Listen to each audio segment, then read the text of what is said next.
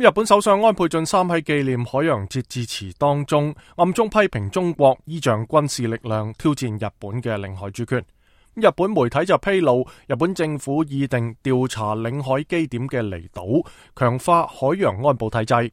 據美國之音中文報特約記者小玉喺東京嘅報道，每年喺7月15號嘅日本海洋節來臨之際，日本首相都會發表致辭。不過今年安倍晉三首相嘅致辭就不同往年，增添咗安保環境。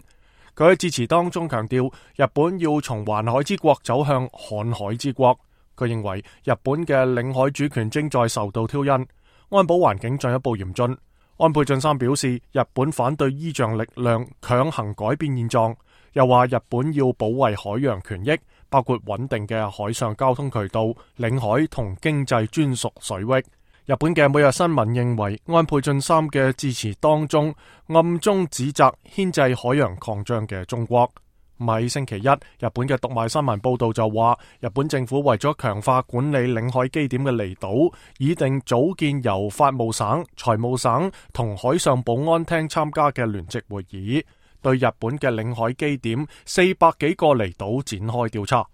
日本領海與經濟專屬水域嘅面積大約係447萬平方公里，相當於日本國土面積嘅12倍。作為日本嘅領海以及經濟專屬水域嘅基點嘅離島呢，就有超過500個。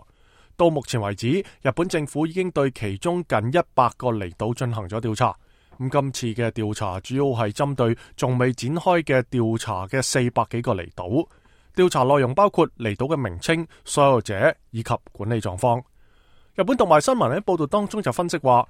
調查領海基點嘅離島顯示出圍繞中日兩國喺釣魚島，亦即係日本所稱嘅尖閣列島嘅爭端。日本政府認識到保存國土嘅重要性，同時亦反映出安倍晉三堅決保衛領海嘅意向。以上係美國之音中文報特約記者小玉喺東京嘅有關報道。